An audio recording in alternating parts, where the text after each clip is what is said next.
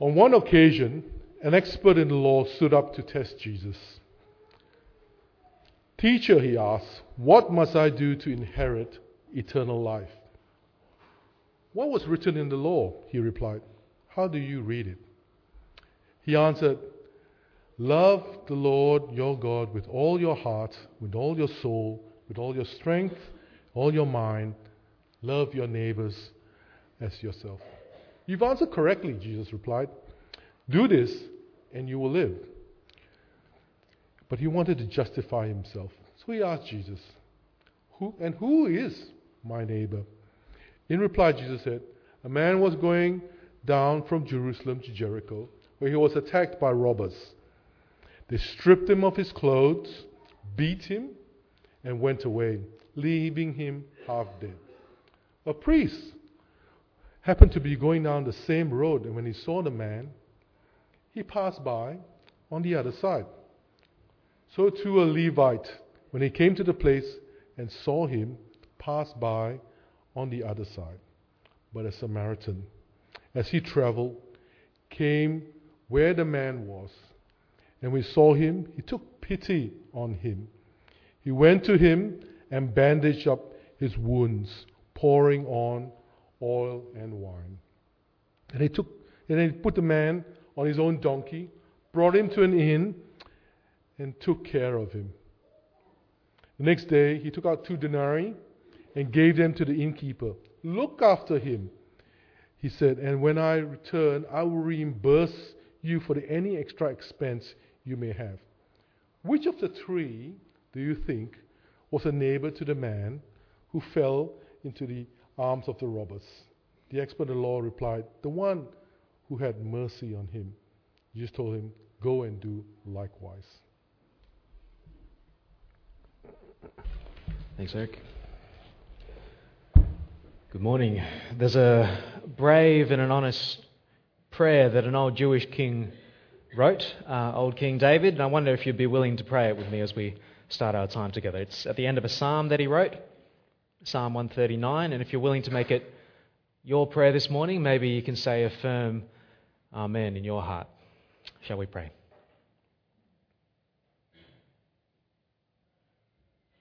Search me, O God, and know my heart. Test me and know my anxious thoughts.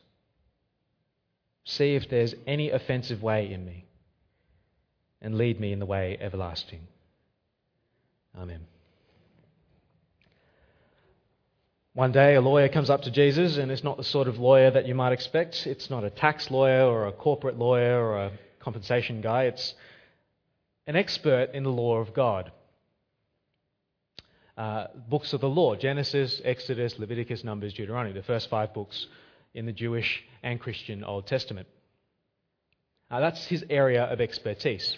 Now, you'd expect other lawyers to know the ins and outs of their area of the law to help you guide through what the law means and how it applies in specific circumstances, especially to give you the outcome that you want. Same goes for this guy. Only what's at stake here isn't a compensation claim. It isn't acquiring a company. It isn't any of that. This is about an inheritance. He's interested in inheriting eternal life, which is what God has to give you. What do you have to do? How do you prove that you have a part in God's family, and so have a legitimate claim to a share in the inheritance that only God can give you? It's a good question. But right from the start, we're told it's not a genuine question. He's got an agenda here. He's not asking to find an answer. He's asking to test Jesus. If you look at Luke chapter 10, if you have your Bibles with you there, Luke chapter 10 and verse 25, we're told right from the start. On one occasion, an expert in the law stood up to test Jesus. "Teacher," he asked, "what must I do to inherit eternal life?" Testing Jesus doesn't usually turn out very well for the tester. And this man gets the tables turned on him very, very quickly. Instead of answering, Jesus redirects the question back to him. He says, "What do you think?" Now, this is the lawyer's moment to shine, isn't it? He gets a direct question about the area of the law that he's an expert in. He's studied the law of Moses front to back. He knew it like the back of his hand. It's not a small document. There are lots and lots of individual laws and commands for this man to sort of pick from. Lots of specific situations to cover. And yet this lawyer is clever enough to pick two things that are the most important, which sum up the rest of it. Look at verse 27. He answered, "Love the Lord your God with all your heart and with all your soul and with all your strength and with all your mind." That's Deuteronomy 6:5. "And love your neighbour as yourself." Leviticus 19:18. See, this man has done his homework. He is pretty familiar with the books of the law. And he knows if you love God with everything you've got, and if you love your neighbour, the law says you will be saved. That's what God wants from you. That's what the law is about. And Jesus confirms it. Verse 28. "You have answered correctly," Jesus replied. "Do this and you will live." Now, if I was this lawyer, I'd be feeling over the moon. Briefly. And then I'd be gutted. To be told by Jesus you're correct is kind of nice. It's like a yay me moment. I got it right. I know my stuff. I understand what the law says. But when Jesus goes on, and he has to go on, doesn't he? He says, "Do this and you will live." Oh. Because I know what this week has been like. It's not pretty, is it? And not just the last 7 days. I'm not even counting all the other past failures that have banked up for years when I haven't done either of these two things. Do this and you will live. Great.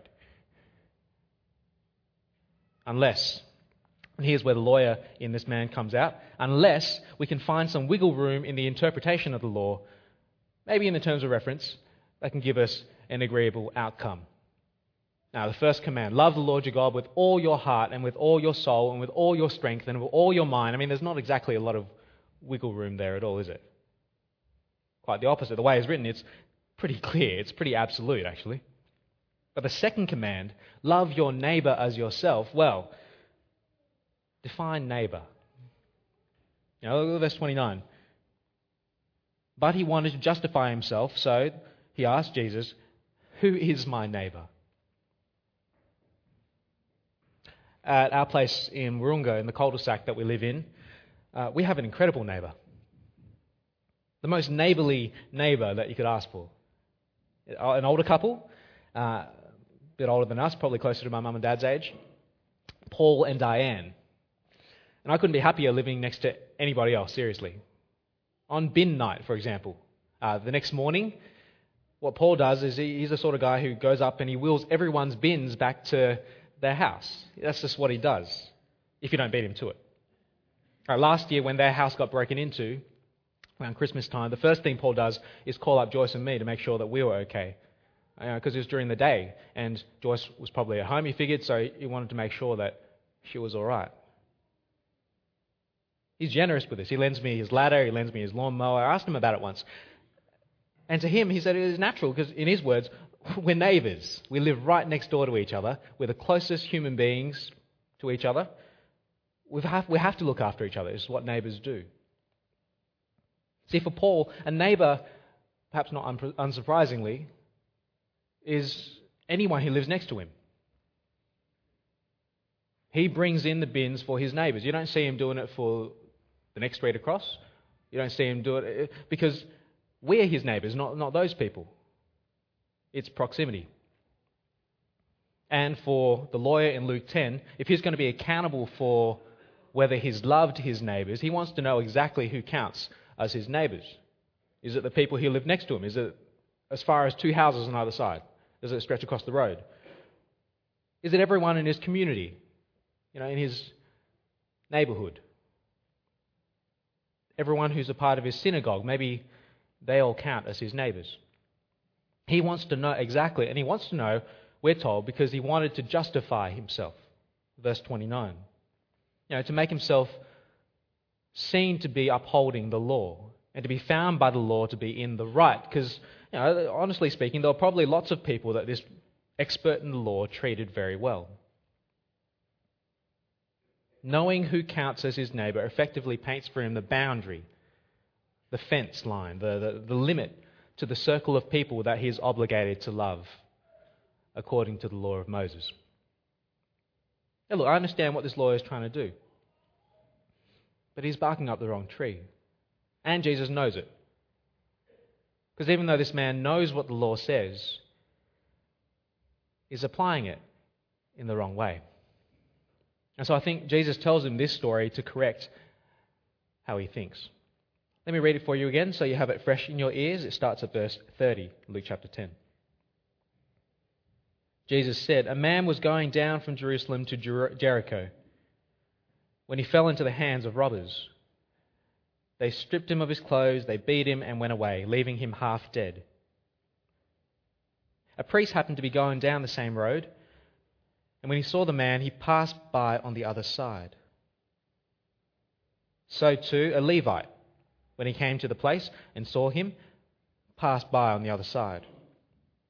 But a Samaritan, as he travelled, came to where the man was, and when he saw him, he took pity on him. He went to him and bandaged his wounds, pouring on oil and wine. Then he put the man on his own donkey, took him to an inn, and took care of him.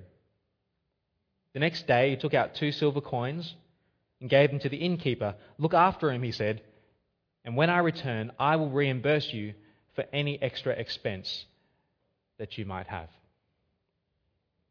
Now, this isn't necessarily a true story of real events that actually happened. I don't know if there was actually a real good Samaritan rescuing a real beaten up guy. It reads more like an illustration, an example to help make a point.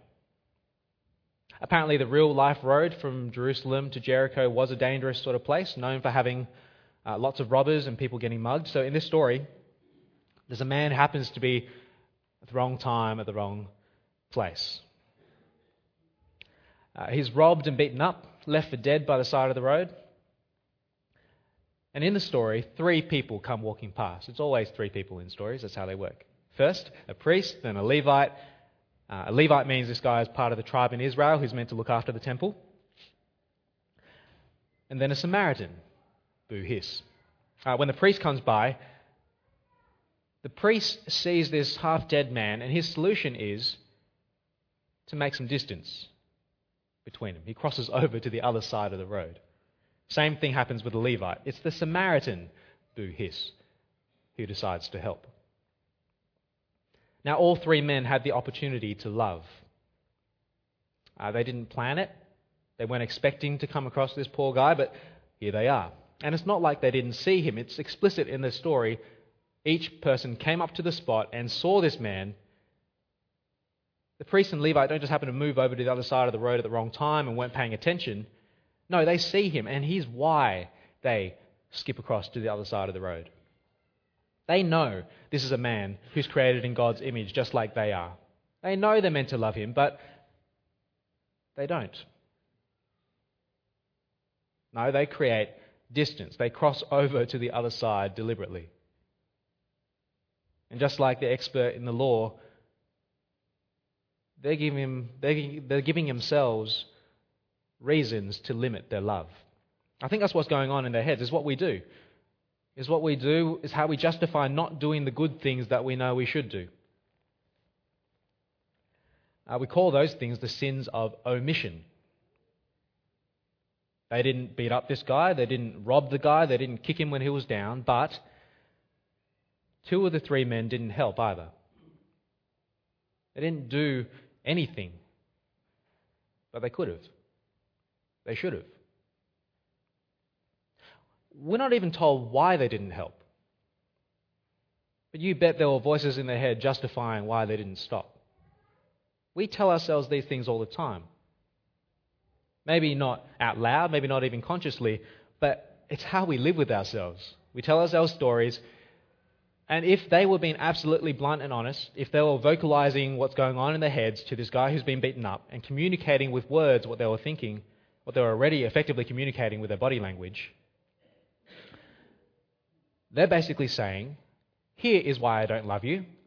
I'm too busy thinking about me. I'm on my own journey here, doing my own thing, going my own way. I'm not going to make space for you in my life. Not today. I've got places to be. Or maybe the priest sees the Levite coming behind him, so he says, look, here's why I don't love you. Someone else can do it. There's a Levite back there. He's much better at practical things than I am. I'll let him fix you up. And the Levite, what's he do? He sees the priest going ahead of him and he says, well, he's not stopping. Here's why I don't love you. Well, why should I? The other guy didn't stop. He's a priest. I'm just a Levite. I'm going to let myself off the hook here. More likely, both these guys are saying, look, here's why I don't love you. I don't want to get my hands dirty. You're a bloody mess. And the law of God says if I touch a dead body, and you're pretty close, I'm going to be ritually unclean for a week. I'm a priest, I'm a Levite, I'm heading to the temple, I'm doing good things. I don't want that on me. So out of my love for God and the temple and what I do there, it's really better if I don't touch you. In fact, I'm going to walk on the other side of the road, thank you very much. It's terrible, isn't it?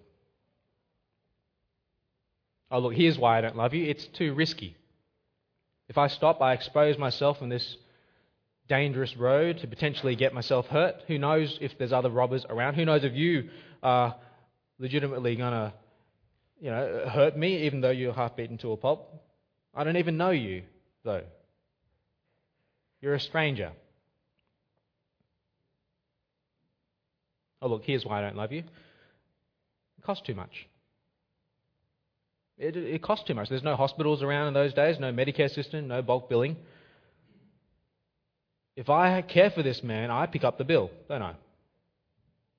Who needs that? I've got mouths to feed. There's a temple renovation project that I want to give to. I don't want to pay for this man's medical bills.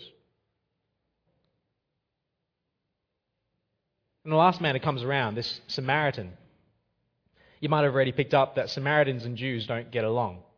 In fact, they're cultural enemies, a long, deep history of really not liking each other.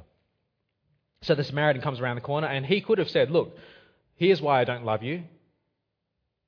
You're my enemy. Your people and my people hate each other. I don't care what happens to you. But he doesn't say that, does he? The Samaritan comes around and sees a beaten and broken man on the side of the road, and his heart is filled with compassion, we're told.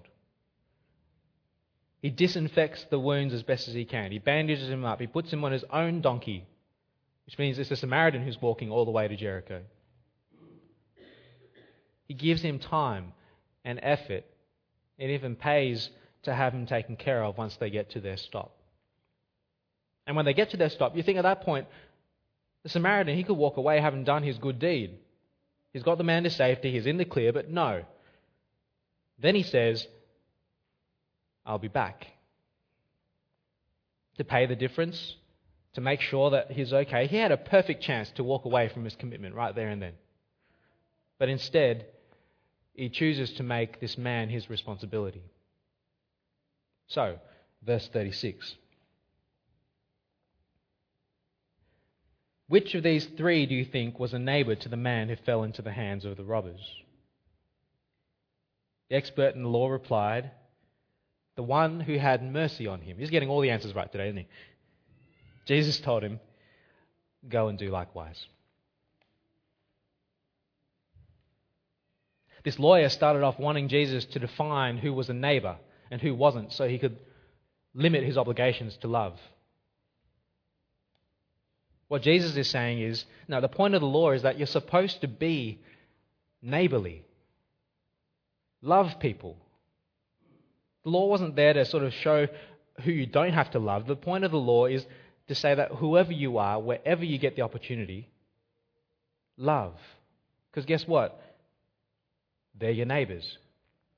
That's the point of the law. That's how you're meant to apply it. The law of love demands you don't walk away. And we don't know how this lawyer responds.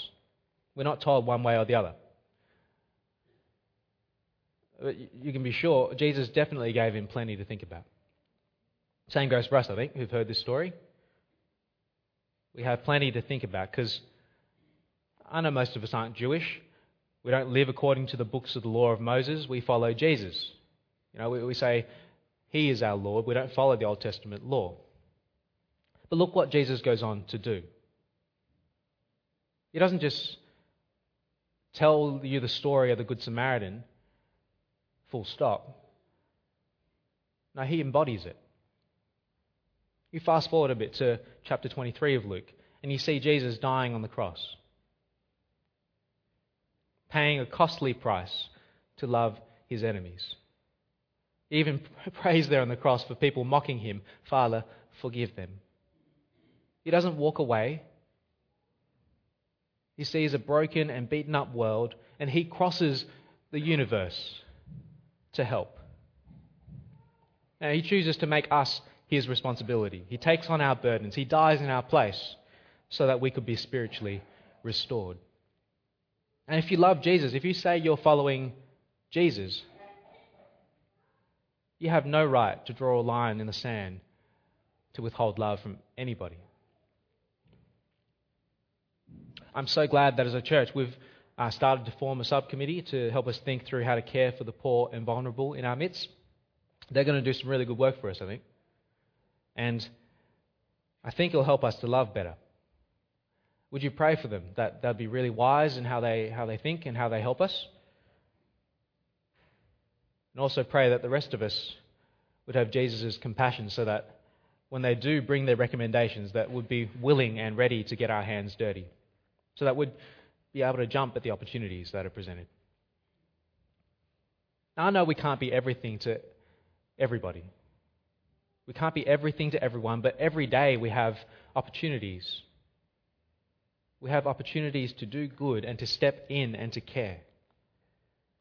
And maybe even as we've been looking at this story in this last 20 minutes or so, the Spirit of God has been prompting you and reminding you of people in your life who He wants you to be loving. Let me simply lead us in prayer that we'd be ready this week to love the people that God puts in our way. Will you pray?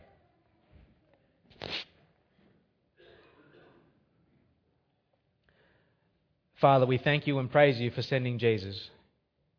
And we thank you that you have compassion on us. You see us in our spiritually broken state at the side of the road.